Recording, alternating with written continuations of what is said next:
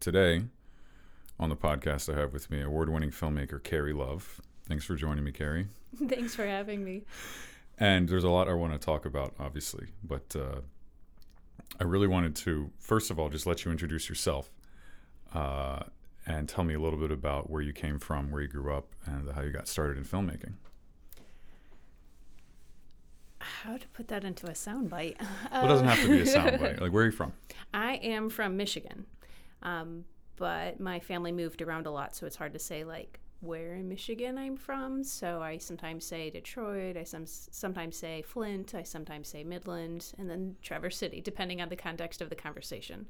So we moved around like every couple of years. Then went into teaching and then nonprofit work with the church, and then to film school to become a filmmaker. Okay. How did you get, what did you study in undergrad? My first undergrad is in biology education, secondary biology education. I was a biology teacher, but then when I took my test, I got a perfect score on the math side, so whenever I got hired, they were like, you can teach math too, right? So it not highfalutin math, like the easy math test, but so I was a high school math and science teacher. And why did you quit that? It was an odd time in Michigan for education. So I would be hired into a position, and then that position was closed out due to budget cuts. And so I worked at basically 4 different districts within 2.5 years. What? Yeah, well, some of it was subbing, some of it was kind of half hired, half not hired. But it was interesting too, because there was a public school, a private school, a charter school, and then a homeschooling group type school structure. So then it was very interesting to see how everything was the same, yet everything was different, and how these different programs worked.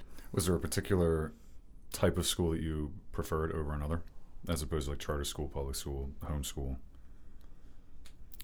That's tough. I think they all have interesting features about them.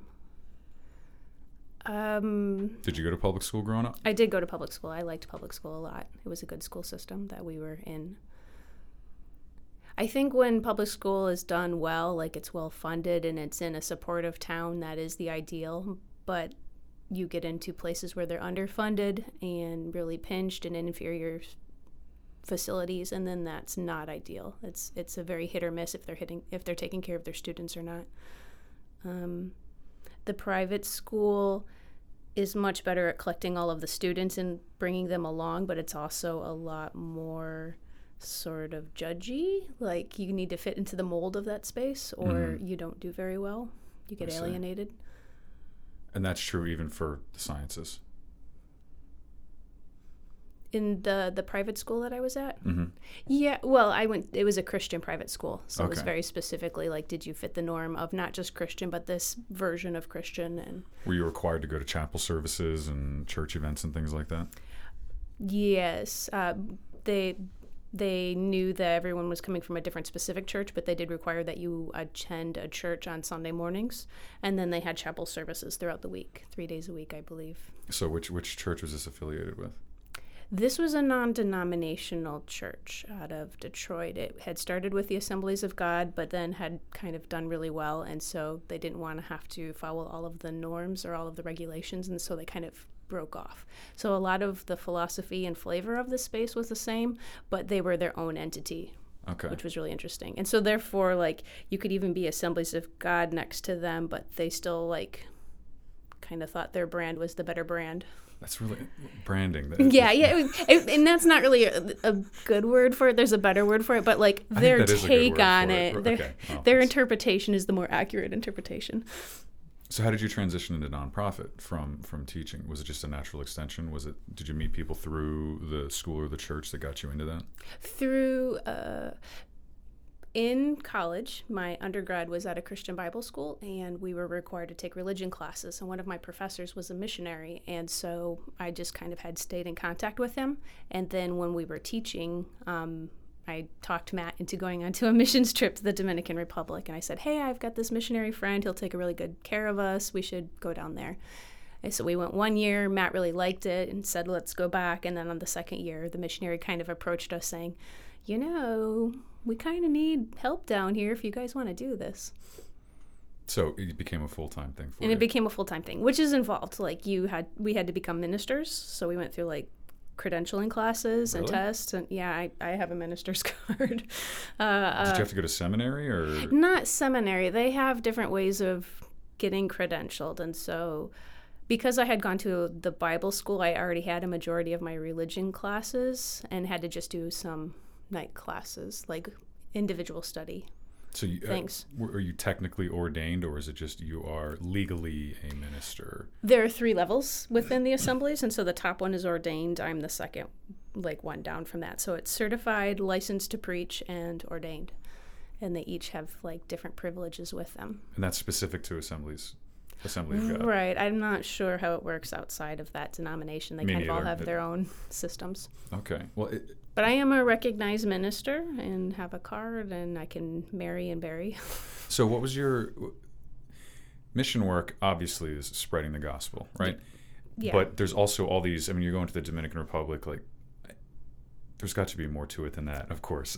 Right. We never saw ourselves as preachers. That was not our goal. Yeah. Because, and even just, since I've known you, I've never thought, oh, Carrie the preacher, Carrie the minister. It's more been Carrie the humanitarian, Carrie the helper, Carrie the one who gets things done. Aw, thank you. No, but really, because I think that's why you're such a great producer, because I can come to you and you have the particulars figured out and you enable other people to do their jobs better. And so I imagine that, so can you tell me a little bit about your first mission trip and like why it was something you wanted to keep doing? My first missions moment was probably more at an altar call. So there was a youth event called Acquire the Fire, and they get, like, it's a weekend, and there's a lot of preaching and hype and music, and then like prayer time. And in the prayer time, I really felt like God was speaking to me to become a missionary. Mm-hmm. So at age 16, before having done anything, I just knew that that's what I wanted to do. So when I went to the Bible school in Florida, I had started with a missions major and then switched it over to education because then I'd have something practical to offer when I got to the field. But that was my kind of goal. My first email address was crazymissionary@hotmail.com. I was a little focused, Crazy. Yeah, well, it's interesting because there's you heard the call. Yes. That's pretty wild. Because you hear that all the time. Like I never actually. I used to want to be a missionary. There was a missionary from. I'm going to pronounce this incorrectly, but Eritrea, or it used to be part of Ethiopia. And there's a missionary who came to the church I was raised in, and he was just the most dynamic storyteller I'd ever seen. And I must have been 9 years old. I just thought, I have to go there and be a missionary. Like this guy, this sounds awesome. It's only on further reflection and kind of looking back that I realized that I was responding to the adventure. I was responding to the storytelling. I was responding to this like magical place that's not my backyard. So I never was actually felt called to be a missionary, but the idea of adventure still looms large in my mind. That's interesting. So ever the pragmatist, you studied education. I did. I studied education. When Matt and when he started showing interest, I was very clear with him up front and said, hey, listen, I'm called to be a missionary, which means if we get together, then God will call you too. So I need to know if you would go or not. And so Matt, a little shocked by it, said, well, if God calls me, I'd go. And I said, okay, cool, this works. Wow. So Dominican Republic. What was that approach like? Or was there something specific that you needed to do down there? Like, did you need to build a school? Did you need to dig a well? Did you need to... The missionary that we had been working with and that invited us to come behind him had been running a program called Child Hope down there for about 18, 20 years. And so he had been recently invited to become an area director. So he needed somebody to come in and take over the day-to-day operations of the Dominican. So there was something very specific that we were going to do. And Child Hope is an education program that helps kids in poor areas that might not have access to schools to get to schools, and not just schools, but in Latin America, a lot of times the public schools are just really inferior in quality. They have 50 students to a classroom. There aren't enough books. The teachers don't really care as much, but the private schools, if you have any sort of resource, you go to a private school. So we're offering a far superior educational opportunity for these students.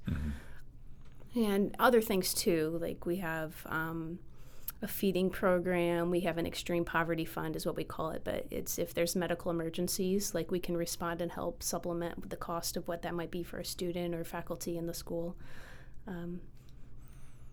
Lots of like really neat things. Lots of providing basic human needs. Right. Without some of the red tape and bureaucracy of doing it in the States. It's a little more like shoot from the hip, so you can kind of respond a little more organically to the need. But then, yeah, it's really, it's draining but exciting, and you can do what you feel like you should be able to do every day, but there's so many things holding you back in a first world context. Did you have to learn a new language? Yes, we did. So part of the process was getting credentialed, and then we have to go through like the interview process, which is extremely involved. It was like a week-long sessions and testing and psychological examination stuff. Then you get approved, and then there's a little over a year of fundraising to raise your budget. And then we went to Costa Rica for a year. Latin America has several different types of Spanish, and they found that Costa Rican and Colombian Spanish is the best. And so they could kind of group all of the missionaries through this one particular school, enculturate them a little bit, and give them a good base before they go out to their individual countries. Okay. That's convenient. It is. Yeah. It's the only one like that, because you go any other country in the world and they're separate languages. Right. Yeah. So even with French, there are several countries that speak French. So some people go to Canada for their language school, but even then it's hit or miss if it's helpful. Like you could get French in Montreal, but then when you go to Haiti, it's a very different language. And then you go to Morocco and it's radically different because Right. of the Arabic influence. So you were in school for a very long time, is what it sounds like. Yeah, I'm probably an eternal student. I'm one of those. So you go down there. You're providing basic human needs. You're helping with education for feeding, Child Hope. And how much of what you were doing was directly about like the word, the gospel? Or was that something that the missionary that you worked with was focusing on, and you were sort of the things that maybe he couldn't do himself? Because I'm always interested in hearing about that, because I feel like if you go someplace and your only thing is the word, then they're going to look at you like, this is not helping me at all.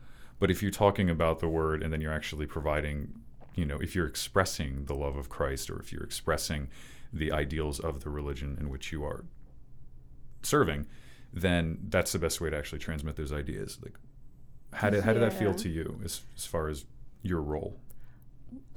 9 times out of 10, a missionary is gospel first and the practical second. And by giving them the gospel, like you might do something practical to help them, but it's a tool to get to the gospel. That wasn't really how we functioned. They wanted us to function that way, and they were always being encouraged to function that way, but that's just not how we did. That wasn't what we valued as much. Right. You're focused more on the tangible realities of poverty and... Right. Yeah, we've got different ways we can help the schools. They've got these practical needs that we can meet. They don't have playgrounds. Let's give them playgrounds. They don't have libraries. Let's get them libraries. They don't have a science lab. Let's get them a science lab. That was much more of our thrust. But to make a case for the other side, there is a real tangible difference for people who get the religion and morality that's taught to them. It's interesting. If you go into a community where a school has been for more than 10 years, there are inevitably graduates out in that community, and they're very often the community leaders of that area. Like they've gotten instilled a lot of responsibility, family structure, how to take care, how to be kind to other people, which they may not have gotten without being in that context. And so it brings a lot more stability to their home life, and therefore stability to the community. One quote from the missionary in Peru is that he had a father come up who was a known drunkard in the community, and he had 4 kids that he was trying to get scholarships to come in, and the missionary was like, well, you could come to church too. And he's like, no, I know I want my kids there because the kids who come out of that program are different, but I'm it's not necessarily for me, but I want my kids to be different. So it's this really interesting, regardless of where you stand on the faith thing, like there is a morality that has a tangible difference in people's lives. Just by acting it out. You're right. And by example. Mm-hmm. I see. So for fundraising, does that mean that you and Matt would go around to churches and talk about your mission and then ask for that special donation at the end of the service? Yes, yeah. Okay. So you do a year of that, and then that funds how long of a trip? It was more that they set a budget and you just went until the budget was raised. So Some people could do it in less than a year. We were more than a year. We were like a year and a half. Okay. Yeah. And so you've been, how many different countries have you been to doing that kind of work? The fundraising or the just the mission work? We were always just meant to go to the Dominican, but because of our filmmaking, we got invited to like 12 other countries to do that because it becomes a media tool for everybody in telling the story. So how did that transition happen from the just doing the mission work to suddenly like, oh, we really like your video work. Oh, we really like what you're doing down here? Well, they're always sending emails saying, please send us your testimonies. Please send us any photos or videos that you have. And we would. And then when they sent it out from the national office, 50% or more of the material was our material specifically, and it like looked and sounded better than the other material. And then basically there was like, it sounds like the only thing we do in this program is in the Dominican Republic, so let's get you to some other countries so we can help tell everybody's story. Oh, how about that? Yeah. So it's, like, let's spread the love around. No pun love, intended. Right? Yeah. So how long did it take before that became a thing? Like, was it after one trip? They're just like, wait, wow, you take some great pictures. I love your audio recordings. And a term is about 5 years. There's about the year fundraising and then year overseas for about 4 years. So we were in maybe about 3 years total, like 2 years into the Dominican Republic, where there was talk of, hey, why don't you come to a trip that we're doing in Nicaragua and you could be our photographer. And that went to Matt. And then after that, it was like, that was good. Let's invite you again. And Matt's like, if we bring Carrie, then we can do this and this. And so then pretty soon we were doing like week trips to different places like Nicaragua, Costa Rica, Peru, Guatemala, Honduras. So you actually carved out your own niche sort of within that mission based on your skill set. Now, were you self-taught as far as the camera stuff goes? I know that Matt has a business background. How much was filmmaking a part of your education before you started doing these mission trips? Matt is definitely a self-taught guy. He's the type of guy that'll sit at home and for fun likes to read manuals. So he'll just like, we're sitting on the couch and watching TV and he's looking through the new lens manual on something. I actually have an undergrad also in film. When we started doing. Wait a minute. So how many years were you in undergrad? Were you like a double major, double minor? I have 4 degrees now. So I have 2. They were separate. Like this one was at Wayne State. While we were fundraising, I went to the Detroit school and took film classes as a second major, as a second degree. Okay. What sparked your interest in that? Did you just have a love of filmmaking? Yeah, I don't just watch a lot of even movies, know. I do remember one moment where we were watching a movie or TV show and Matt turned to me and he said, that would be so cool. That I bet we could do that. And then that kind of like opened my brain like, I bet we could do that. I bet that would be fun. And then so I'm online looking up like, where are their film classes? Was it a production-based program or was it film studies? More production, yeah. Okay. Mm-hmm. So you had that degree, you got that background, you start traveling around, and then it becomes this sort of specific thing where you're the team that goes and gets the photographs and you're getting the word out through media. Mm-hmm. At what point, or was there another moment where you just decided, hey, I just want to do this full time? Mission work has been, great, whatever, but this is really, when did it become clear that was the path you wanted to pursue? Or was there even a moment, or did it just happen? So in doing the filmmaking, it was exciting to see how this was a very powerful tool to educate, motivate, and be a voice in society. And so as we were doing this in Latin America, it just became more and more enticing to be able to do this on like a larger scale with larger conversations. And so did you feel like you hit a limit to what the self-taught method could give you? Yes, we were doing a lot of self-taught, but we understood that our work was not getting out. Our work did not have a platform. And even in trying to network with other filmmakers, we found it very difficult and frustrating. And they would always say that our content had high quality, but then like that's kind of where the conversation would end. And so I felt like if we were going to take this to the next level, we needed to figure out what that wall was. And so for me, coming here was hugely, coming to Ohio University to study film was extremely important because I could understand the larger conversation of film that was taking place. I could understand where and why filmmakers collaborated and what they celebrated. And then we could work to try to integrate some of those things into our projects.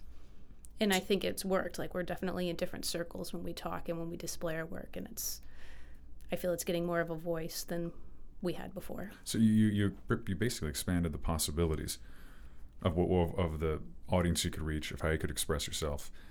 At the same time, you were developing how to do that in a better way, right? Right. We did the grunt work, and then we're coming to like the philosophy and higher art. Right, exactly. So you both applied to OU. Yes. And got in. Yes. Of course. Did you put in your application like will not be attending if spouse is not also accepted? Did you? We didn't, although I think in our letters we did said it would be really great if both of us got in. My husband and I are a team and we do this. And so even when they interviewed us as a team. Oh, like wow. Our Skype call was a team call. I see. So when you first got here,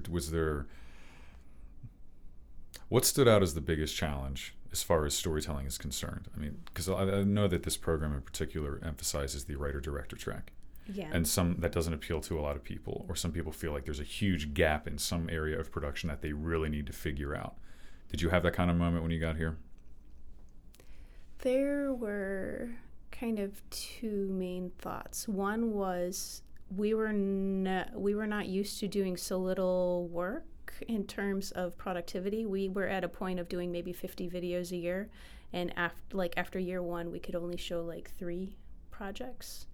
So you were used to a pace of like cranking material out and doing lots of other stuff. So like having so much precious on so few projects was difficult for us because there's so much that's learned every time you do something. Like, oh, that was bad, I'm going to change that on the next one, I'm going to change that on the next one.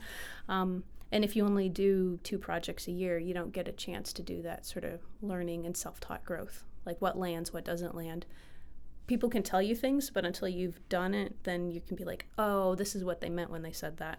So you basically have a disrupted feedback loop. Yeah. Because when you're constantly putting material out, you're like, oh, wait a minute, that didn't, okay, that's interesting. What was it like? Had you written anything narrative before you got here? Because I know that you are a writer-director. You've now, you finished your thesis film, of course. You've been in the Athens Film and Video Festival 3 years running now, I believe. Is that correct? Right. Yes. So you've been doing, is there a particular part of the process that for you is the most exciting or that you really want to focus on? Because I know you're, of course, capable of doing every job because I've seen you do every job. But is there one in particular where it's like, this is where I really want to focus my energy?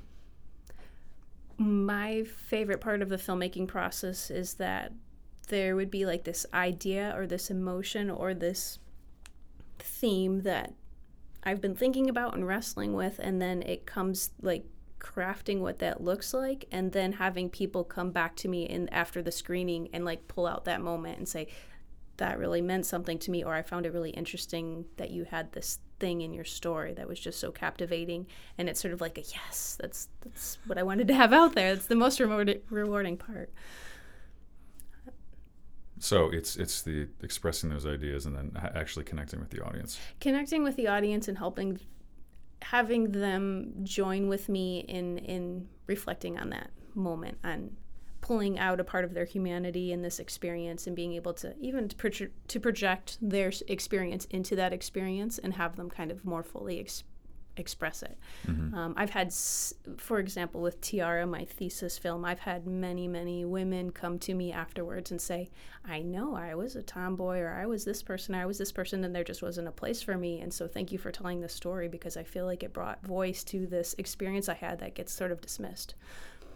Well, let's talk about Tiara, because I was on that film. Yes, thank you so much. You were wonderful. So actually, how about you just give a brief synopsis of it? Because it is, I mean, this podcast is not going to be posted until after the film festival, but it is screening at the film festival. To tell me a little bit about how, first of all, let's just start with, give me your synopsis of Tiara. Okay. Tiara is the story of a young person who finds that she doesn't quite fit into the gender norms of the world around her. And so even though it's a loving, supportive space, she's sort of awkward in that space. And they want to love and support her, but they don't know how to do it. And it's how she navigates that that difference. And so there's a lot of escapism, there's a lot of internal processing and things that boil out because of it. So that is I'm assuming here, a reflection of your own experience growing up as a tomboy. Yeah, definitely. Not quite fit. Because there were these little elements in there that really resonated with me, because I was raised in a Christian family, went to church, Sunday school, Bible camp, all that stuff. And one of the things that really hit me.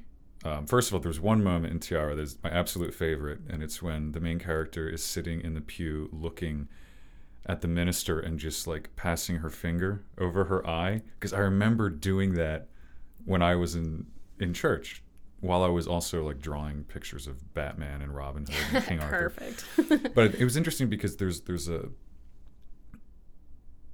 seems like in any structure, there's a structure that helps things move along. Okay, there are things that keep things on an even keel. Like if you have society at large or any kind of institution, you have these kind of guardrails and foundations on which to establish something. But then there's always the people that innovate never fit into that particular structure. And the other thing about watching that was just remembering, like, never feeling quite comfortable. Not even just in church, just in other places where it's like, this doesn't really make sense to me. Like, how come I'm not responding in the way that I feel like I'm supposed to respond? Or how come I feel like I'm competing with people that I don't even want to be like?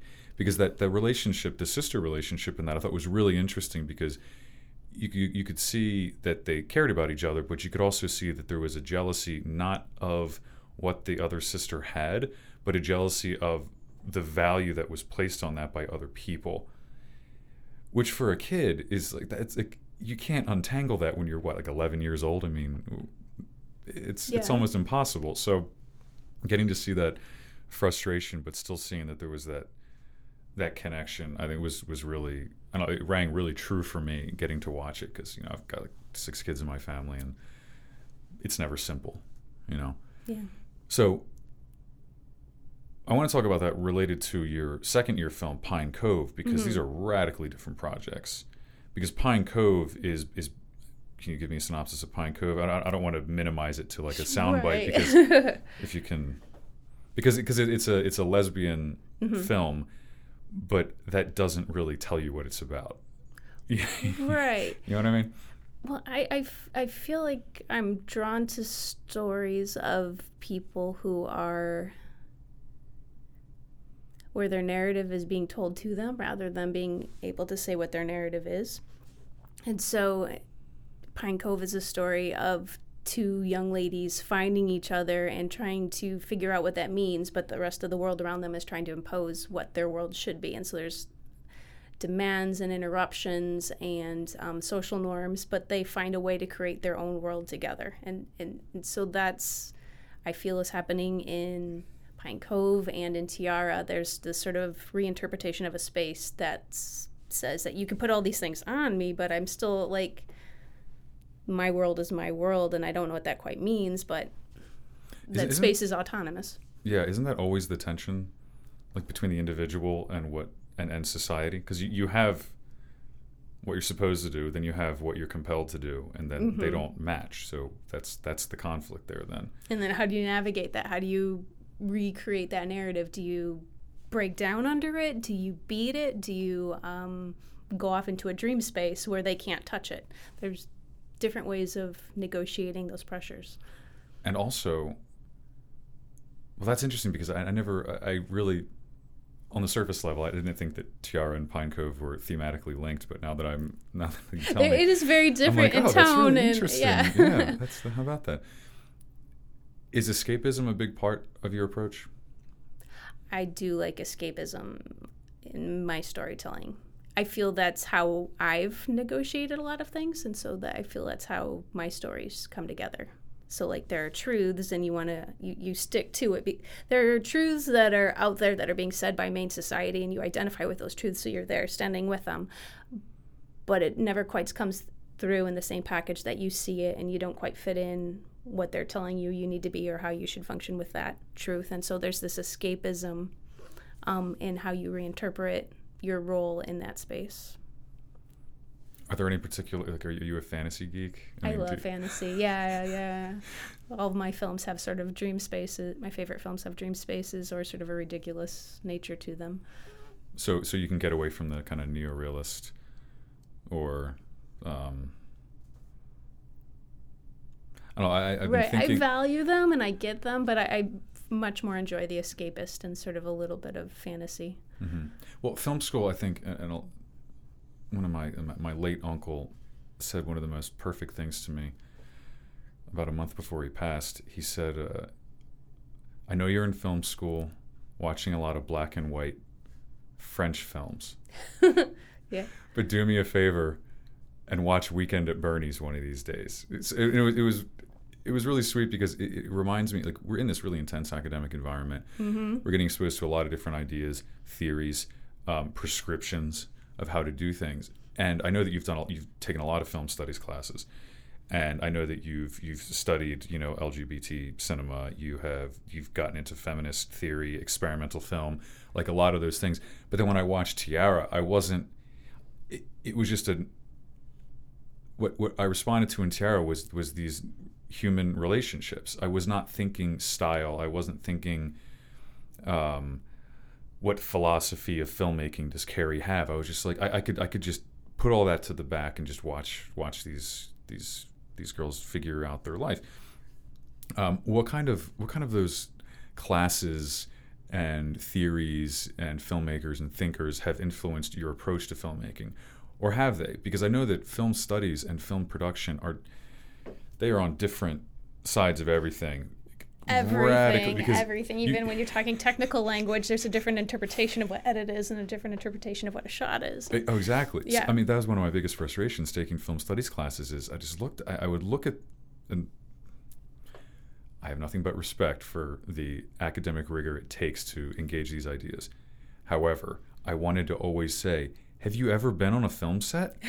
Like, Yeah. Do you realize that I am not God and that there are budgetary limitations, and the reason that there's some graffiti in this shot is not a comment on society. It's because it's the only location I could find. And it looks cool and it blocked the frame nicely. Yeah. Right. So what has your experience been of that now that you're on the other side, now that you've graduated and gotten through that? Because you and I have had lots of discussions about this kind of stuff privately, and I just want to kind of hear, now that you have a little bit of distance from graduating, how do you contextualize your background in film theory and experimental with the kind of stories that you want to tell? I loved the film theory classes. I felt like I was the dumb one in the class the whole time, and I understood that I didn't understand the conversations fully. When film studies people talk with film studies people, they talk on a level that's, I feel, above me, sometimes more than one or two notches. But really? I do. You're one of the smartest people I know. Oh, Carrie. my gosh. I feel like I'm faking it all the time. No, I've never gotten that impression. Oh, thank you. You were very kind. Then I'm faking it really well. But I really like how they read it and interpret it and articulate it, and it helps put words to how I feel and what I'm seeing and what I want to put in an image. And for example, with my thesis film, I did a first draft and showed it to Erin Schlumpf, and she said, okay, Here are 30 films that I think you should go see. 30? It was 20 or 30 films, and she just wrote like... Were they features? Yeah, all features. Oh my goodness. And I found like most of them, and she even lent me some, which was really kind, to just see different conversations from different angles to help me. Do I want to make this a child story? Is this an adult story? Is this violent? Is it like friendly? Is it a happy tone? Is it a sad tone? Like all of these different angles of how people have handled the subject in the past. And then I could step away for a while, let that brood, and then kind of birth something out that was my own with this new informed space. And so before I was sort of bumbling with my thoughts on the page, and then afterwards I felt very kind of confident as I put out my story. Like I understand what the conversation is and I know what I'm doing with the conversation. So it helped so basically when you see how other filmmakers approach similar ideas, it helped to crystallize your approach. Yes. So, but it didn't necessarily give you a framework for, hey, we're doing this cinema verite with natural light and a handheld camera with non-professional actors. Correct. I think you have to decide those afterwards. What does the story need? So you're not straight up copying. But that being said, I did gravitate to like two filmmakers that after watching everything, I really appreciated the conversation that they had, but then I found that two filmmakers really informed what resonated with what I wanted to do, and so then I kind of leaned on their techniques. And who were they? Céline Sciamma, who is the French filmmaker who did Tomboy and Girlhood, and she is the scriptwriter for My Life as a Zucchini. Oh, wow, yeah. That's the only one of those I've seen. Yeah, right. But she does real interesting coming-of-age stories and how, like, young people are just in this space and what it means, and how she directed her actors was really interesting. She just kind of, like, gave them motivations and let them do their moments and just captured those moments that were very organic. She staged them, but they were very organic because she just stood back and let the camera leave them alone as they did it, which I found interesting. I wonder how many takes she needed. I don't know. Well, it's not usually super prescriptive. Like one is a soccer scene where they're just playing soccer, and there's maybe like 10 minutes of soccer in the film of them playing with a few specific dynamics. Was that something that they cut back and forth to at different points in the script, or was it okay? Different games, I think. And so she kind of knew how she wanted those relationships to mature, and so she could kind of position them slightly different through their soccer game to get those moments. Or there's another point, I think, where they're doing chewing gum. They're just chewing gum and playing around and just goofing around with each other. So that kind of informed how I wanted to create like this child space and room to breathe. And then the other one was Abbas Kiarostami. The Iranian? Yeah, exactly. I still have not seen a Kiarostami film. I'm embarrassed that I hadn't really until this. I have such a long list of films I need to watch. So many. It's pretty mesmerizing. He creates like this energy or this spirit that's just very captivating. It's a very simple premise, and he doesn't do a whole lot with it, but it still engages you really completely, at least for me, and sort of like it's both reality and sort of dreamlike, and I liked that, and I wanted to capture that. And a lot of my car shots are Kiarostami films, like sort of looking through the windshield and looking through the window, and you kind of see a person, but you don't see a person. You don't use the polarizer filter. Right, exactly. And it was just mesmerizing. It was beautiful in a kind of dream space, which really lent itself to what I wanted. Like, this girl was creating another world, and so it felt like she was in another world. Mm-hmm. So would you say dreamlike from the character's perspective or as an aesthetic consideration? Because there are dreamy things like slow motion with soft light and nice reflections in the mirror or the window or something like that. But or is it dream as strictly like an escapist perspective, or more the second? It's less of like a movie trick and more of making you contemplate what's going on, where the headspace of this character is, kind of giving you time to project your thoughts and reflect your life and what that means in this conversation. Two good films that I was recommended to watch is Taste of Cherry and Close Up. Those have really interesting moments in them. Those are Kiarostami? Those are Kiarostami. Mm-hmm. One of these days. I know. They're online. Fortunately, a lot of his movies are on YouTube, so it was easy to just go look it up. It's interesting because there are some filmmakers that I'm influenced by, but you wouldn't look at my films and think like, oh, he's influenced by such and such. Like, would that be fair to say about? Well, actually, because I know that Matt showed me some footage from Tomboy, Mm-hmm. and I was thinking, oh, that's interesting. Oh, it's fun. It's funny you bring up the whole what was her name? The director who did that Celine film. Sciamma. You had a couple of scenes, and was this intentional? I'm sure it was. Now that you've told me, where the girls in your film are playing with the wheelbarrow, Mm-hmm. and when they have the shadow thing where they're punching each other and like those kind of playful moments. Okay. The shadow's a little more staged, Right. but the wheelbarrow, they're laying on the ground looking at the clouds. Just pick out clouds, figure out what they are, do this, do that. Kind of giving them some direction, but then letting them do it organically. Mm-hmm. Gives them more natural performance. How did you get a natural performance when you're dealing with? Because I know that your performers had done like a middle school theater or like community theater kind of stuff.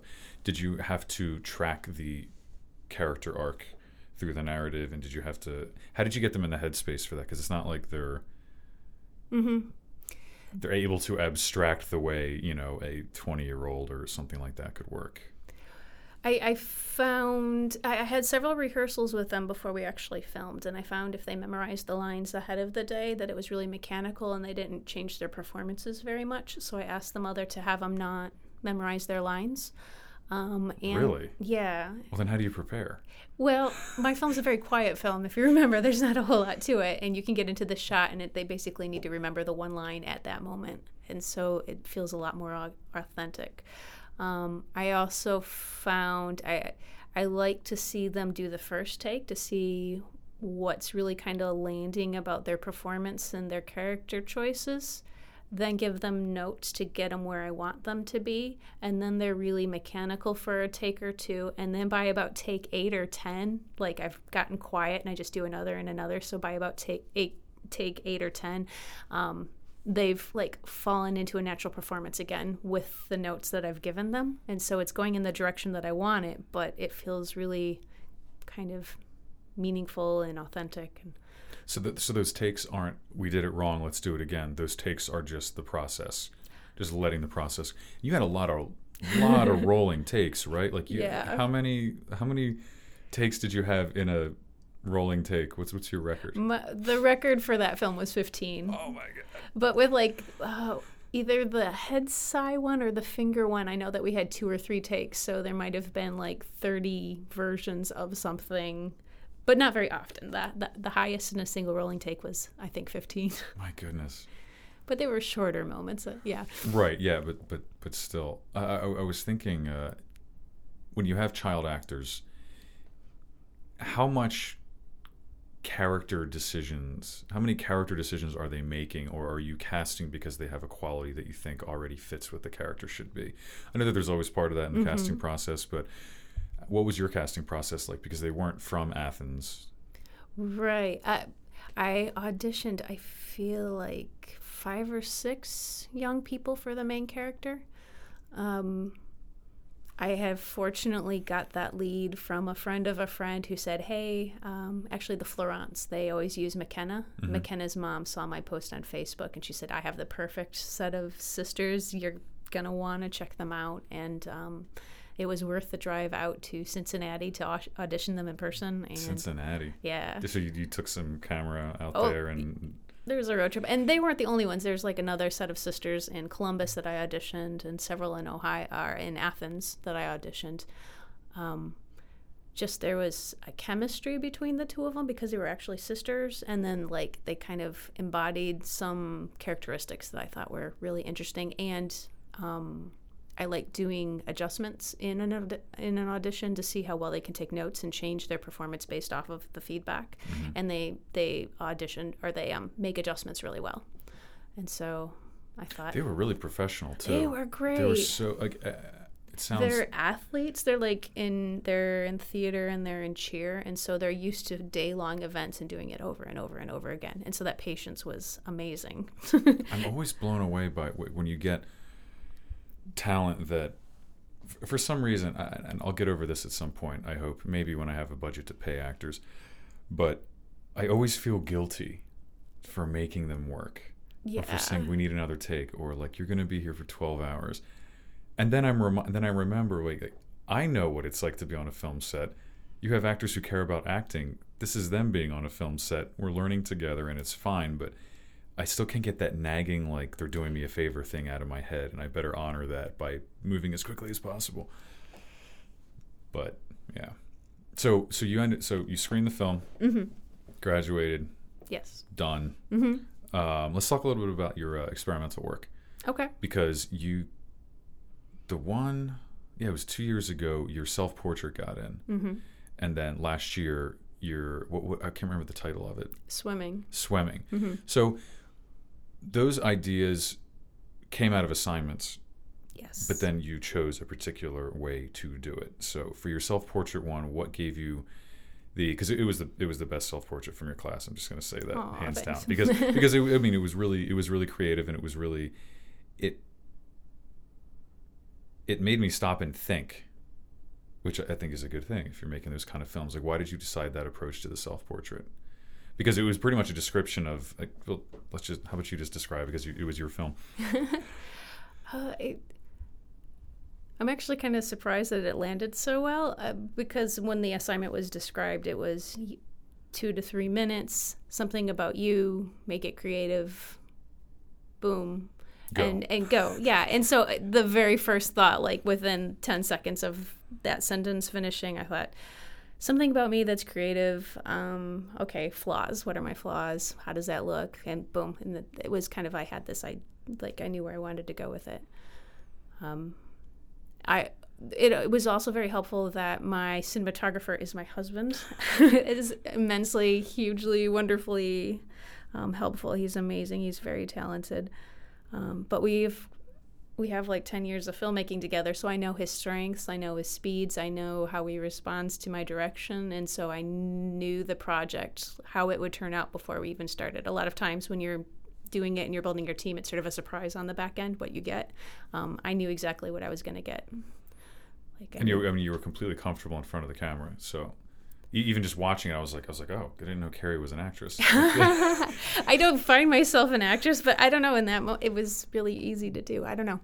Yeah, and then we were in experimental film class together, and you did swimming, and that was about sexual harassment. Basically, it was about casual sexual harassment. Right, the microaggressions that kind of like build up and kind of mess with your psyche. Right, and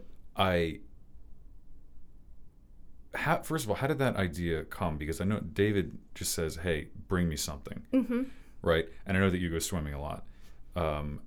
And did the swimming spark that idea? Was it because you wanted to make a social statement? Did you have a message that you wanted to give and then you built a film around that? Or did you have an idea for a film and then that became a natural progression of what the message actually... I don't know if I articulated that correctly, but do you know what I'm saying? Like, which led the creative decision-making on that project? So that was actually the footage, all of the footage was basically my doc from my first year. And then it never got to a point where I wanted it to go. And it basically, that experimental film is what I had imagined my doc to be. Oh, and so when okay. David was talking about it, I just kind of got excited that I could finish this project that I had started before and had pitched, but like never really got any traction on due to all of the time constraints. So you basically, because we were in that class that was right when all the Harvey Weinstein stuff was coming out. Or because I remember specifically one day in class reading Salma Hayek's op-ed in the New York Times. And I'm a huge Salma Hayek fan, and it was like really heartbreaking to read that. And then we go into class, and you brought in this footage like the same day or something like that. I was like, oh my God. So it was a synthesis of ideas, basically, is what it was. That's really interesting. Like I knew that, in that earlier on, I knew that I wanted to make a doc that did that, but just didn't get the chance. And then after the Harvey Weinstein and all of the Me Too conversations came out, it kind of helped package those moments and how I needed to tell them. And so that was sort of a synthesis of like the time and the moment and some feedback from the class of like what would make it then watchable. And it was again interesting and raw and being honest, and but yeah. Are you getting more comfortable with that? To some extent, yes, and to some extent, like, I mean, it's always a painful thing to, like, reflect on some stuff, but it kind of, like, puts it in perspective when you're able to have a voice with what you've experienced. Mm-hmm. Do you get a certain measure of, like, catharsis or satisfaction out of actually putting that out into the world? Yeah, it screened at the film festival, and in that particular screening, there was a mom with a middle school girl, and so immediately afterwards, she found me, and she's like, "Thank you for saying that." Like you want to protect your daughter moving forward, and you want to let them know that these evils are out there. So being able to talk about it, knowing that it's not their fault, being able to make smarter decisions in the moment, because I think part of it is that these microaggressions happen and you don't know how to process them, so you carry them for years, and then afterwards you realize, like, yeah, it was pretty shitty and it wasn't my fault, and if I had any sort of wherewithal in the moment, I would have confronted it, but I didn't know I had permission to, and I didn't know it was a thing. Or you didn't have the confidence to set boundaries or to fight back or to establish your sovereignty. Right, exactly, in a yeah. space. Girls are very much taught to not have those things, and you don't have permission to have those things, and it's your fault if they happen. I heard somewhere recently that girls who have brothers that they wrestle with are less likely to be sexually harassed or molested because they know the boundaries of their own space and can fight back. But then if girls do not have the kind of experience with men, knowing what men are capable of or knowing what boys are capable of, then when they're in that situation, it's completely foreign territory. Mm-hmm. It's saying no to them and feeling the power to, like, it's acceptable, and that when you say it, they're going to listen. There's a lot of fear of, like, if I say no or if I bring this up as a complaint, that I'm going to get, like, pushback. Mm-hmm. Like, I'm going to get punished for bringing it up. So, like, yeah, I totally understand that. Yeah, and it makes me just think any children I have are going to be enrolled in jiu-jitsu so they can walk. A co-ed jiu-jitsu so they can at least, like, wrestle exactly. A few boys and if they're girls. The Athens, the Helsing Gracie Athens Academy, they have an anti-bullying program, and the instructor's daughter actually helps teach the kids. So I think she's like 9 years old or something like that. Aww. And so she's helping like, hey, if someone gets in your space, like, you can do an arm bar, Ronda Rousey style. Like, you can fight back. You can diffuse the situation without hurting someone if you do this properly. And, like, more and more, I'm just thinking about that. Like, yeah, you need to be able to defend yourself. Mm-hmm. And so, yeah, when I was watching your film, I just kept, like, it's funny how filmmaking or film or cinema or, like, these kind of narrative experiences can give you an emotional reaction to a person that you don't actually know or didn't know, because I don't know the Carrie that went through those things. Like, I was not there. I wasn't a witness. But through that film, I now, like, feel like I have a better understanding of your perspective and where you come from and your voice at the same time. And so it's just magic. It's just really cool. And the fact that you got to show that at the festival and, you know, got such good feedback, and then having someone come up and say thank you. I mean, that's got to be just amazing. It's very, yeah. Knowing that you want to say something in it that it lands is really pretty magical. It's pretty satisfying. It kind of brings full circle to you raising this complaint, because I think filmmaking is a way of, it depends on if you're trying to make a statement or not, but it's a way of putting a statement out there that you want people to hear, and to have people come back and say, I've heard it, is just very satisfying. What do you make of the distinction between art and propaganda? Because this is something that I think about quite a bit, because anytime there's a film about a social issue, there's always this line of, like, okay, are we having a didactic, this is what you're supposed to believe, or are we establishing a context to have a discussion, or a context to evaluate what we're seeing on the screen? And I think that there's a tendency, if you have a really strong conviction about something, to just hit it with a sledgehammer and remove the nuance. And I'm not saying I get that from your films, because I don't get that from your But films. like a Michael Moore film is a very heavy-handed storytelling. Like, that doesn't seem like creative exploration. That seems like didactic, just pounding, and it's almost I don't want to use the word abuse, but I just use the word abuse. It does seem a little abusive, and a little bit disingenuous too. But I guess if you don't make any apologies for that method, then you really can't be blamed. I don't know. What do you think about that? Because I know that there's, even with studying like the horror film narratology class, there are certain films that would get brought up as being important, but they weren't good films. Yeah. So I don't know. Like, I know this is a little bit tangled, but what's your take on that? Like, is there an approach that you personally take to avoid those things? Is it conscious, or are you just looking for an idea instead of packaging an idea? Yeah, I don't know that I have a full answer, but I probably just would ask more questions with you on that. Like, I wonder, like, I feel that most female filmmakers, like, pose questions rather than beat over the head. But then that's me being generalist. I know that there are female filmmakers that are very heavy-handed. I wonder if,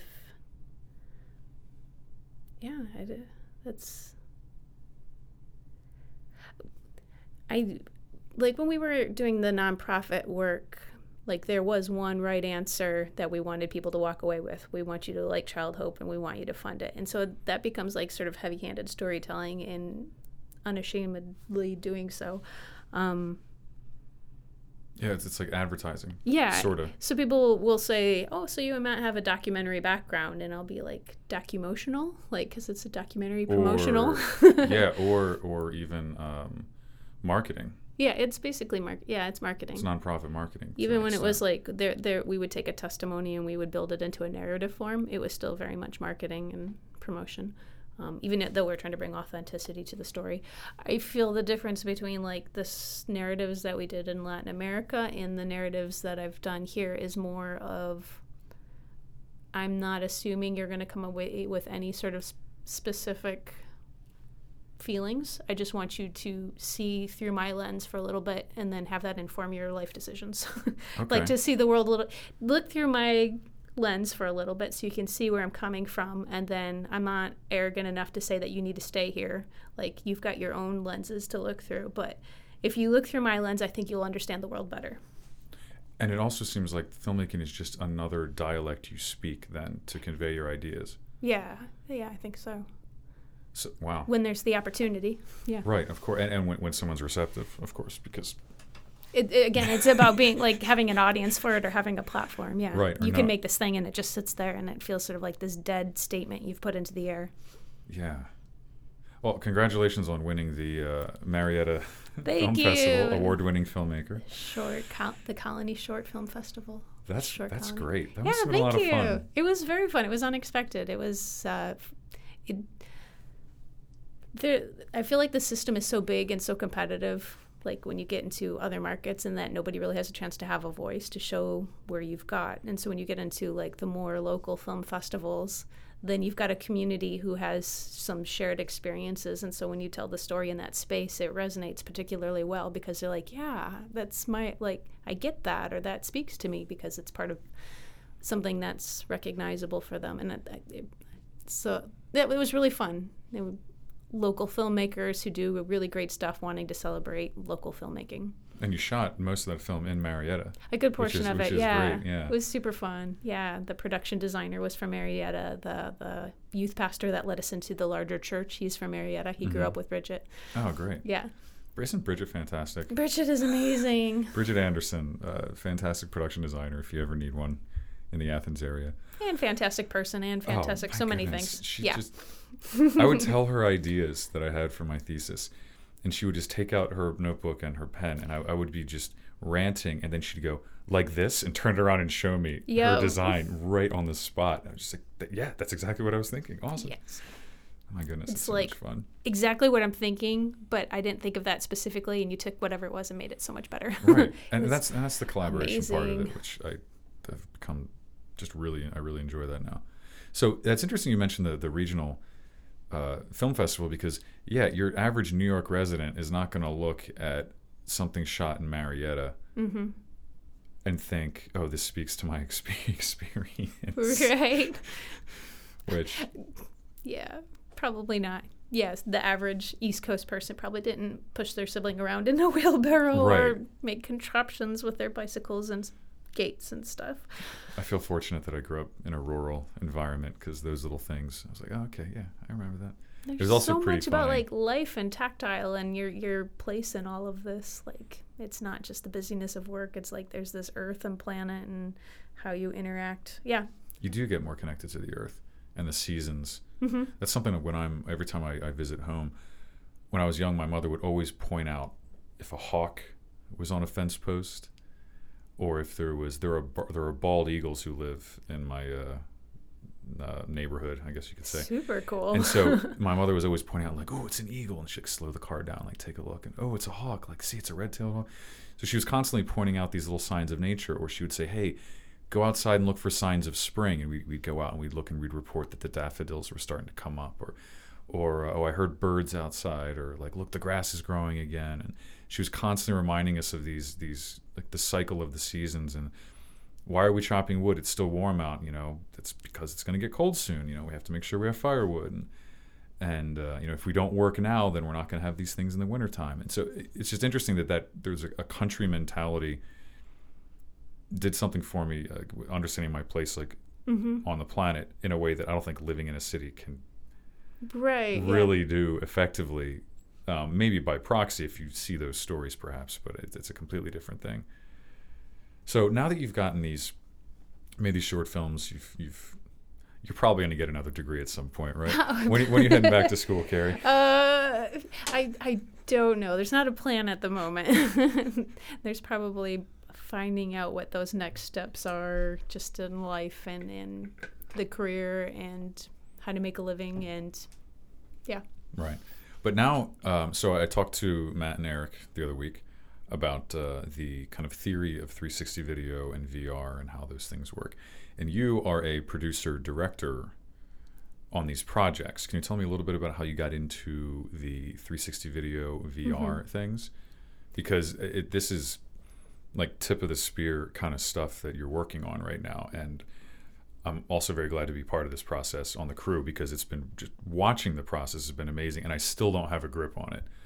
So how did we heard a little bit about this grant that Eric helped put together, and then so what is your job now?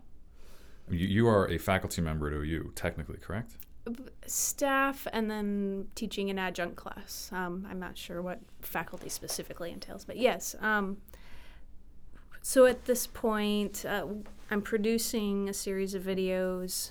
We had a director, but the director didn't work out. And so since I had a background in directing, and Eric also has a background in directing, we just stepped up and absorbed those roles in addition to our other roles.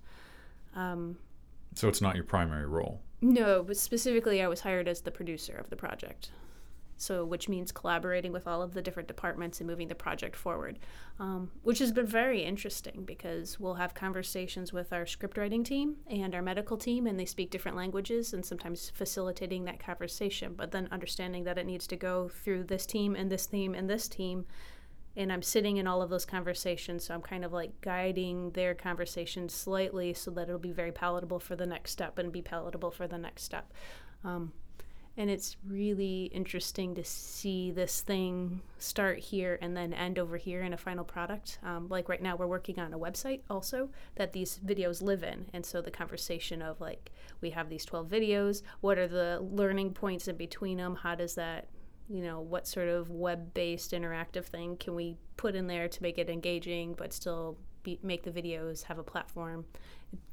It's just very interesting. And then everybody along the way is really good at what they do. They're top of the game. And so then just being around all these smart people in different ways is just super fun.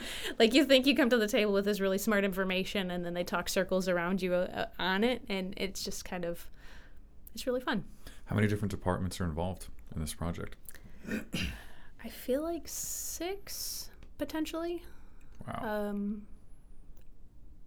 There's the health department, like the healthcare side. Let's back up a little bit and just brief synopsis of the actual project. Yeah. Sorry, I didn't know how much was from before. No, because I'm not. This is a separate podcast. Sure. So I mean, I need to refresh my memory too for the listening audience as well. So the Ohio University applied for a grant to make a series of virtual reality training videos that are meant to teach medical professionals, social determinants of health. And social determinants of health are things like housing insecurity, job insecurity, transportation problems, living in a violent space or a crime space, not having a social network. And all of these things work together to position someone to be very successful in their own health journey or unsuccessful. So a doctor might be frustrated that a patient shows up late or misses appointments regularly, but if the doctor understood that this patient is taking care of a son that has brain damage from working in Afghanistan and that their children can't have childcare and it's hard for them to find childcare while they work, and everybody in the house struggles to get meals regularly. So this person absorbs those roles to make the family work better, and all of these extra stresses, personal health becomes a secondary factor. And that's very common in a lot of patients. And so if we can educate medical providers on some of these factors, then they can be better allies in working with those patients to find strategies that work for them.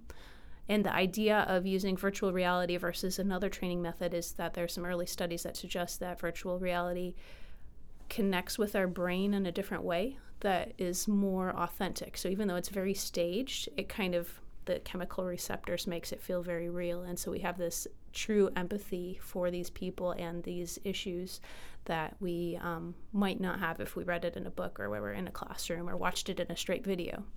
So it takes it from abstract to immediate. Abstract more to directly. immediate, and like glues it in the brain in a way that other teaching methods might not. And so the purpose of the grant is to test it. There are several universities that are doing different versions of virtual reality, and then we all have to do assessments on the back end. But early assessments of each other? Of their own projects. So we have sort of like generic assessments that we're all doing on our own. So for example, ours, we have a set of conferences that will take place, and then we will do assessments with those participants of the conferences. Okay. To see how the videos affected them, if they have more empathy for these individuals and these issues. I see. So you take over in the directing chair. And what has well, so first of all, so you're producing it. So you're communicating with all these various different departments.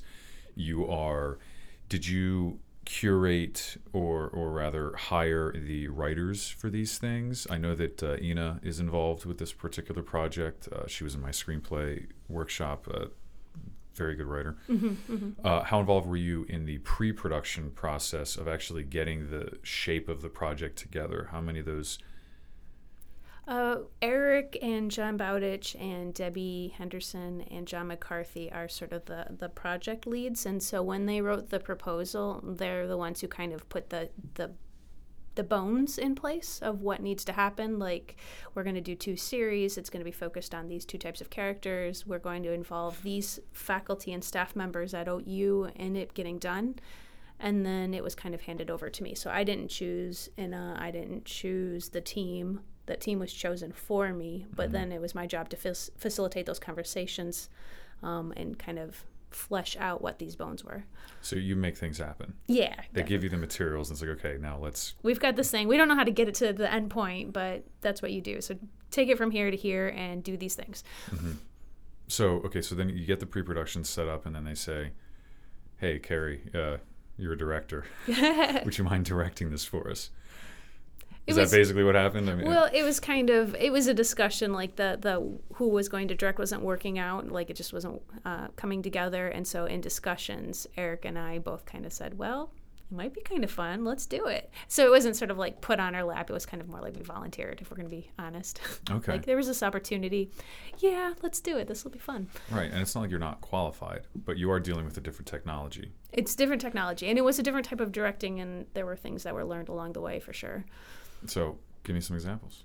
Well, virtual reality plays in not just a frame, but plays all the way around you. So it's sort of like theater, but if theater could go all the way around you.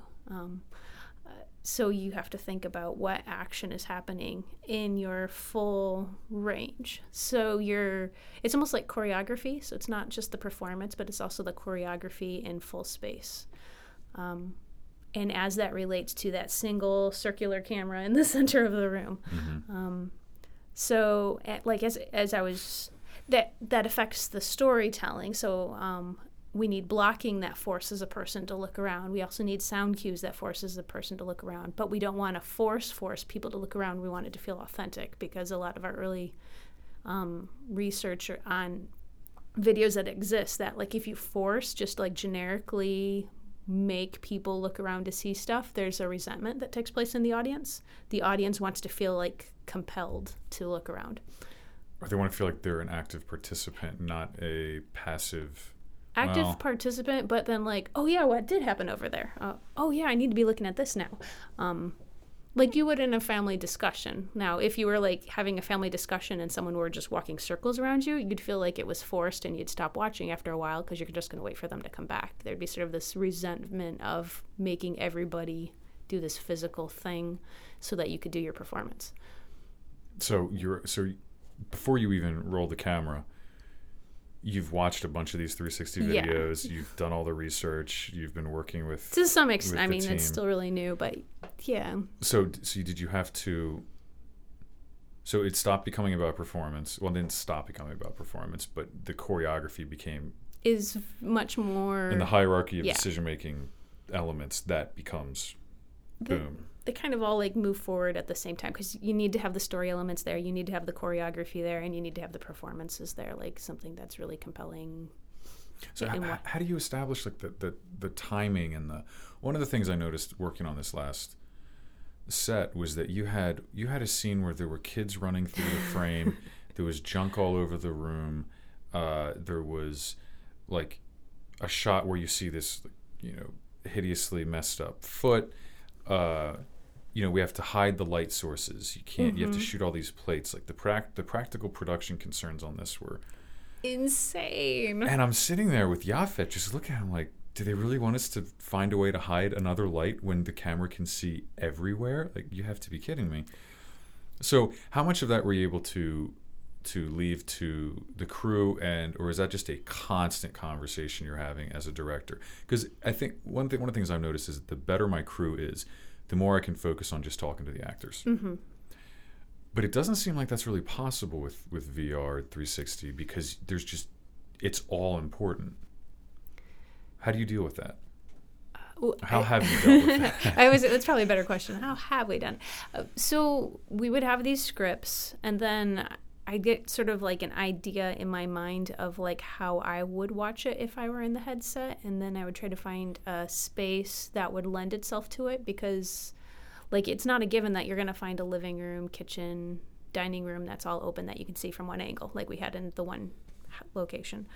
So then finding a location that kind of lends itself to how you're envisioning it, then getting into the space and kind of like making sure that your geometry is correct as you've envisioned it.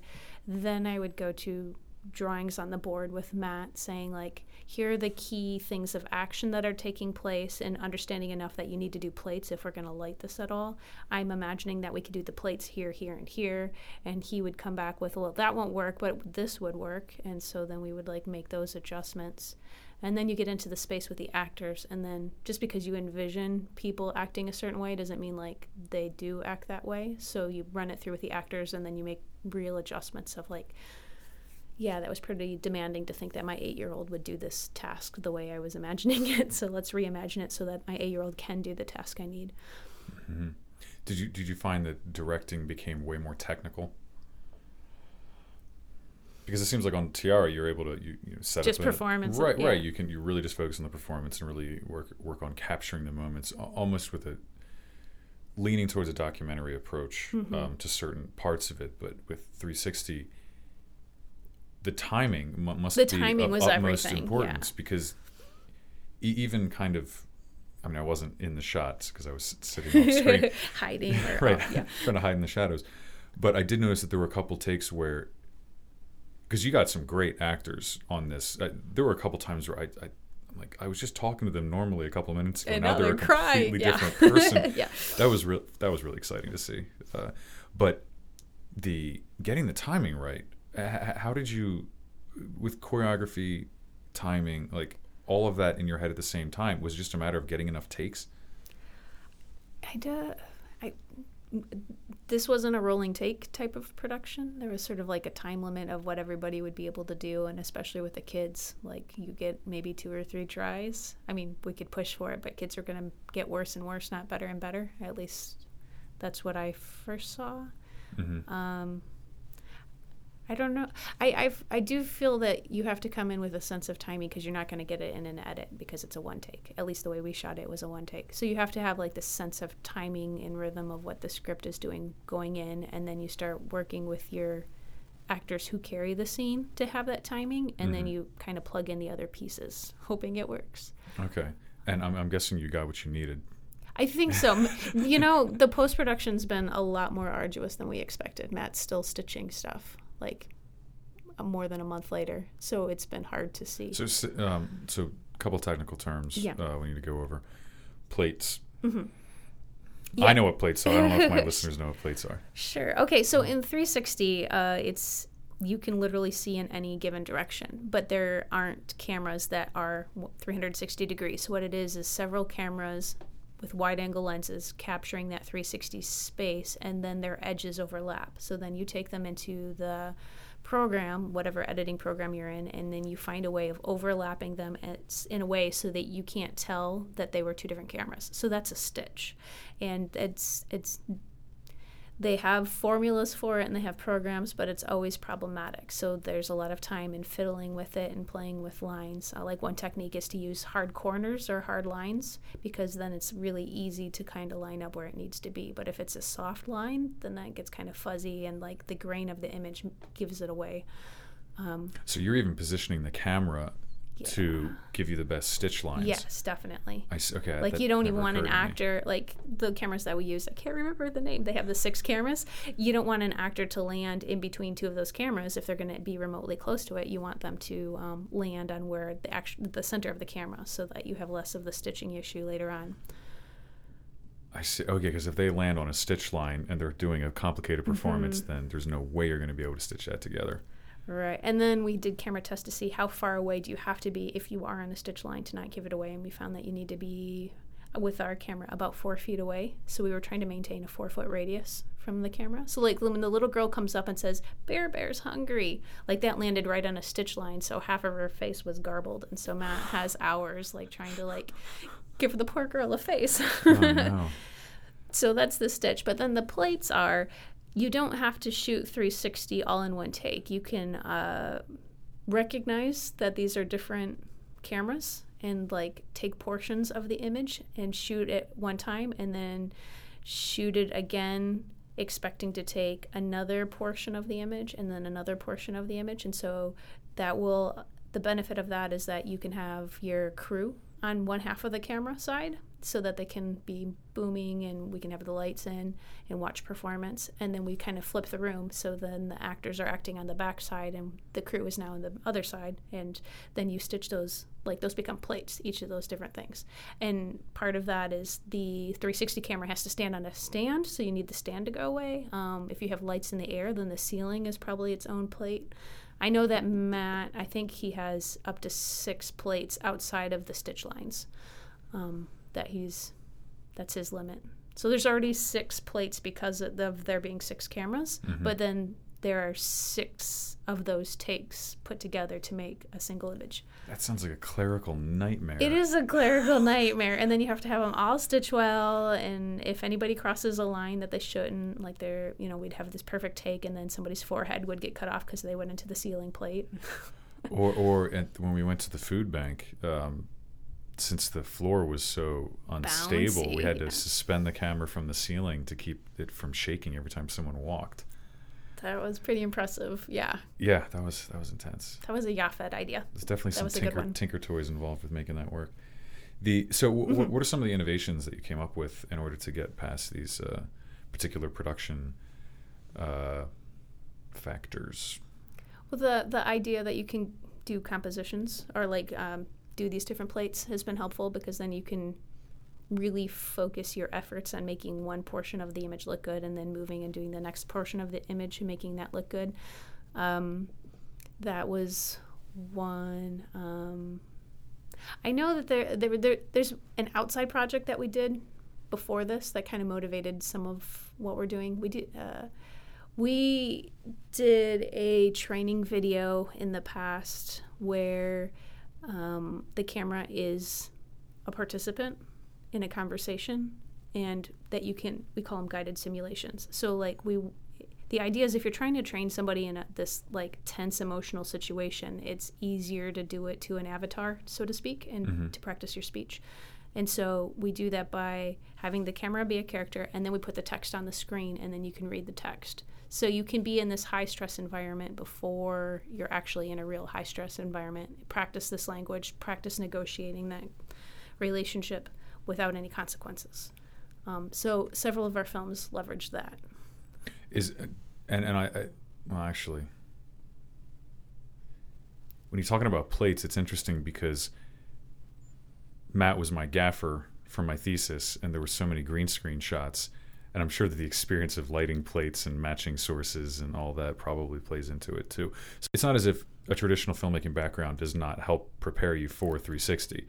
In fact, you need to be really locked down on all the technical specifications of traditional filmmaking to even approach 360 with the level of complexity that you're approaching it with. Yes. Or to make it good. Because anyone can set up a 360 camera and go, okay, here we are, look around, how about this? But actually, so guiding the wearer of the headset in the scene, how do you make sure that they're seeing what they're supposed to see for this project? Well, to some extent, they are their own God in what they experience, and so hopefully you've created an experience where wherever they look, that they're getting information in some way. But some of the techniques that we had was keep your person of importance closer to the camera and everyone else like a step or two behind, because the closer you are, the bigger you are, and so it's like captivates your attention. Also doing sort of like a vignetting or proper lighting so that the subject is a little bit lighter and the less important stuff is a little bit darker. Also sound cues, if you do some like dropping or talking louder or something that calls your attention, because the sound is 360, you're hopefully guiding the audience to look in a direction that you want. Or if you want to hand off the attention, then you might have your actor walk past the next subject that's going to captivate. We have that in at least one of our films, where there's sort of the passing of attention because a person moves past. And then these are all basic advertising cues, even. Yeah. Where it's like, make sure the brightest part of the frame is where you want them to look, or if you're following action, like action motivates camera movement in a lot of ways, or we give nicer light to the person that we're supposed to be paying attention to. Okay, so yeah, that sounds really, that makes sense. And that's where you're like, you need to be a really good filmmaker before you do this. You need to be, you need to come with a large battery of skills. Yeah, you can't wing it. No. There's no way you can wing it.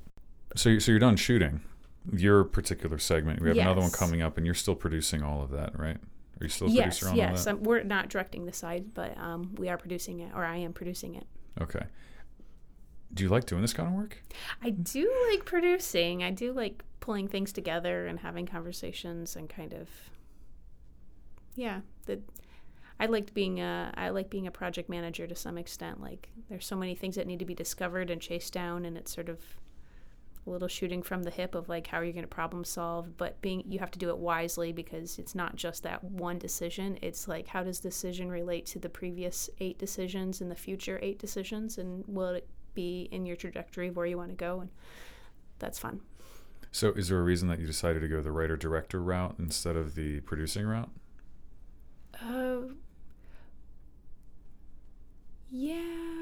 Yeah. I think that's the strength of our program here, is the writer-director route.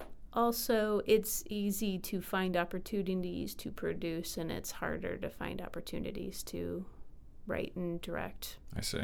So do you have any other like projects that you really want to do, personal projects that you're developing? I have a couple in mind that I'm thinking about. As of late, I've been entertaining like what would it mean to do a feature film, using the skills in the area and sort of the conversations that are in this area. So I've been kind of spitballing what that might look like. And is this the feature script that you told me about? The other one that you were thinking about producing? I don't. The sort of body horror one with the ceiling and the anti-gravity. I'm not remembering.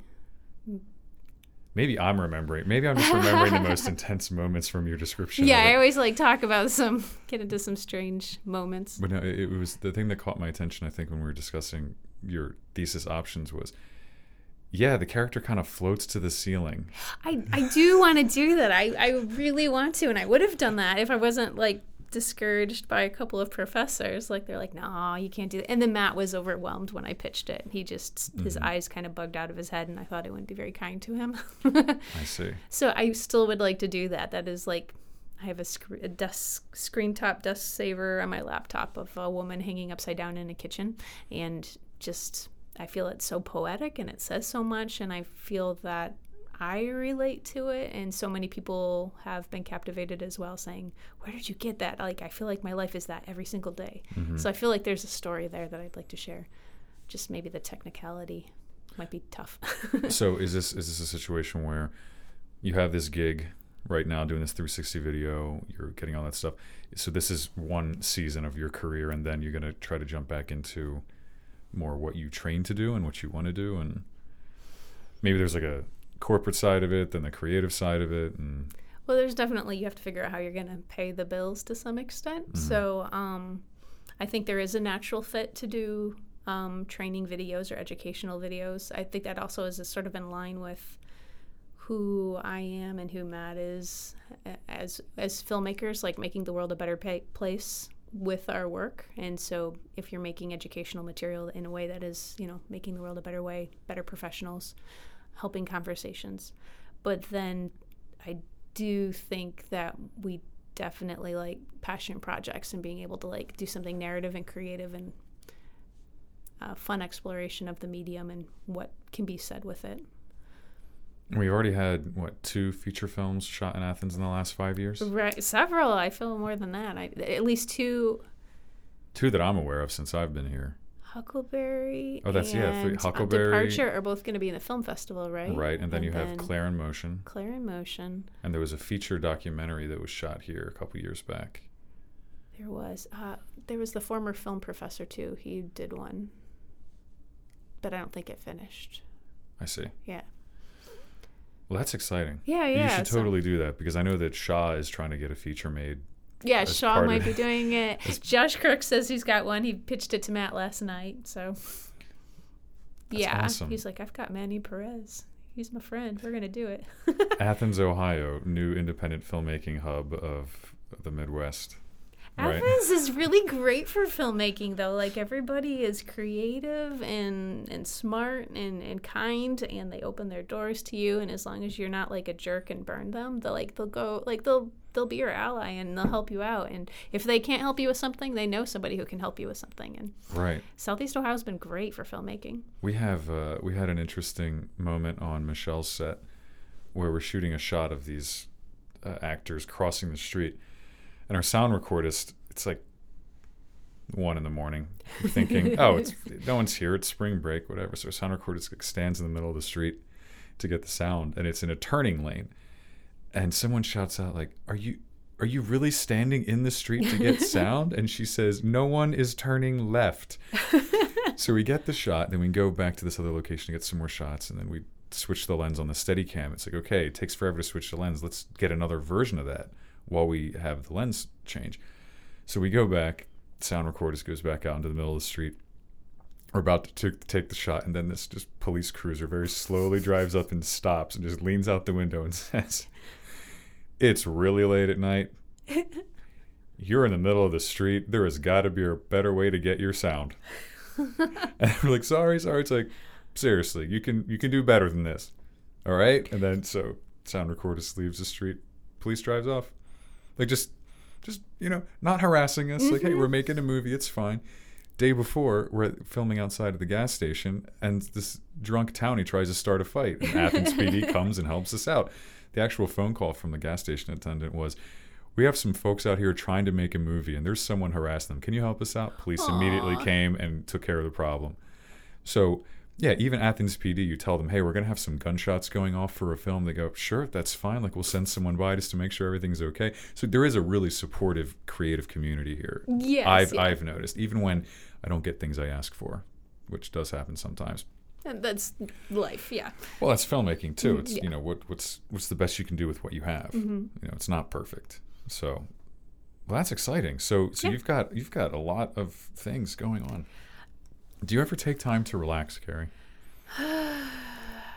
I always think that there will be this time to relax, but then there are always those things that you've neglected while you were doing your things that seem to scream for attention. So I kind of go and then I crash on the couch and just watch movies all day for several days, and then So you rejuvenate. You don't necessarily. It's not a relaxation necessarily. It's more of a like what can I do to get recharge, me motivated to keep doing what I'm doing? Yeah. So can you see yourself doing this for a while? I would like to change the terms of it a little bit so it's a little more palatable, because currently we're 60 to 80 hours a week on stuff, so it would be nice to back it off a little bit Right. to make it a little more sustainable. But you're making progress. You're learning. yeah, definitely. Your work is being seen by a lot of people, which is Yes, great. It's been very fun. And you're also like the go-to person for figuring things out. Aw. Well, I mean, well, I definitely have a book of people to go to. So if I don't know what to do, I can definitely strategize with you of like, this is how I would do it. I would talk to this person, I would ask them this, and I would talk to this person, and I would ask them this. even like on my own film, when I'm asking Savannah questions, she goes, "Let me ask Carrie. let me see what Carrie thinks, and I'll get back to you." I'm like, "Sure, yeah, of course." Aw. So yeah, you have been an amazing resource in my time here, and thank you very much for that, because we've been doing a lot of crazy projects, and having that team that just is competent is just, it's priceless. It is priceless. It's amazing, like knowing that I can show up to one of your film sets and I know that the people around me are going to be motivated to do a good job. Like you have a way of setting the culture on set, like on your sets that I've been on, where it's just like, okay, we're here to work. We're going to be friendly. We're going to be respectful, but we're here to work. And everyone seems to be on that page. So you've done a really good job of curating talent behind the camera and in front of the camera. I've been very lucky. I've had good people. I've had access to good people. Yeah. Yeah, that's definitely worked out. Yeah. Well, let me say, I've really appreciated you being on set, because there's always an influx of new blood. And so because of my educational background, I like the set time to be a productive time, not only because you're helping this project move forward, but it's meaningful to each person in some way. And so when they come on set and I know that they're in your circle, you do such a great job of bringing them in, helping them understand set culture, helping them understand the gear they're going to be working with, and they walk away with a new set of skills and sort of this excitement of like, yeah, I want to be a grip again. Yeah, I want to do this again. It's great. I'm glad I could do that. I mean, you gave me great people to work with, so it wasn't a problem at all. That kind of just, because the first time you're ever on a film set, it's terrifying because you're afraid. Overwhelming. There's so much. There's so much. You don't know what anything is called.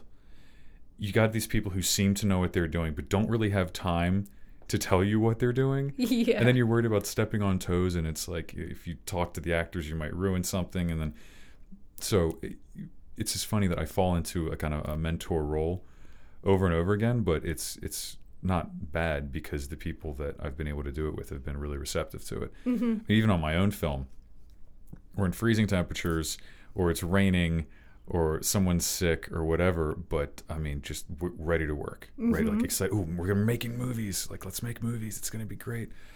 And then hopefully enough time passes between the chaos and the pain of a production, and then the next production, to where you forget all the bad stuff, and you're like, let's make another movie. It's going to be great. So. Definitely. Yeah. And the beauty of film school, or at least the beauty of having like a film network, is that everybody then turns around and helps the next person on their project. And so like everyone sort of takes turns in different roles and being allies for the other person. And that's really, really fun, really exciting. Everyone's very excited to pay back a favor that they know that has been given to them. Yeah, that's true, because you can't do it alone. You cannot do it alone. You can try. And the people that try to do it alone end up with very small crews and very tight production demands, which is unfortunate, but it happens. And things get sacrificed along the way. Whatever it is that gets sacrificed. Yeah, definitely. Anything else you want to add? Anything else you want to... No, thanks for having me out. This was fun to be able to talk and just kind of... part of the filmmaker experience is to be able to reflect on the filmmaker experience. And so it's being able to connect with other people and common experience is fun. Yeah, well, thanks again, Carrie. Yeah, thank you, Robert. All right. Thanks for listening. That was award-winning filmmaker Carrie Love. Be sure to check the show notes for some links that Carrie provided to the films that she mentioned in the podcast. You can find me on Instagram and Facebook at Robert Cathern. Feel free to subscribe and leave a review, and I'll catch you next time.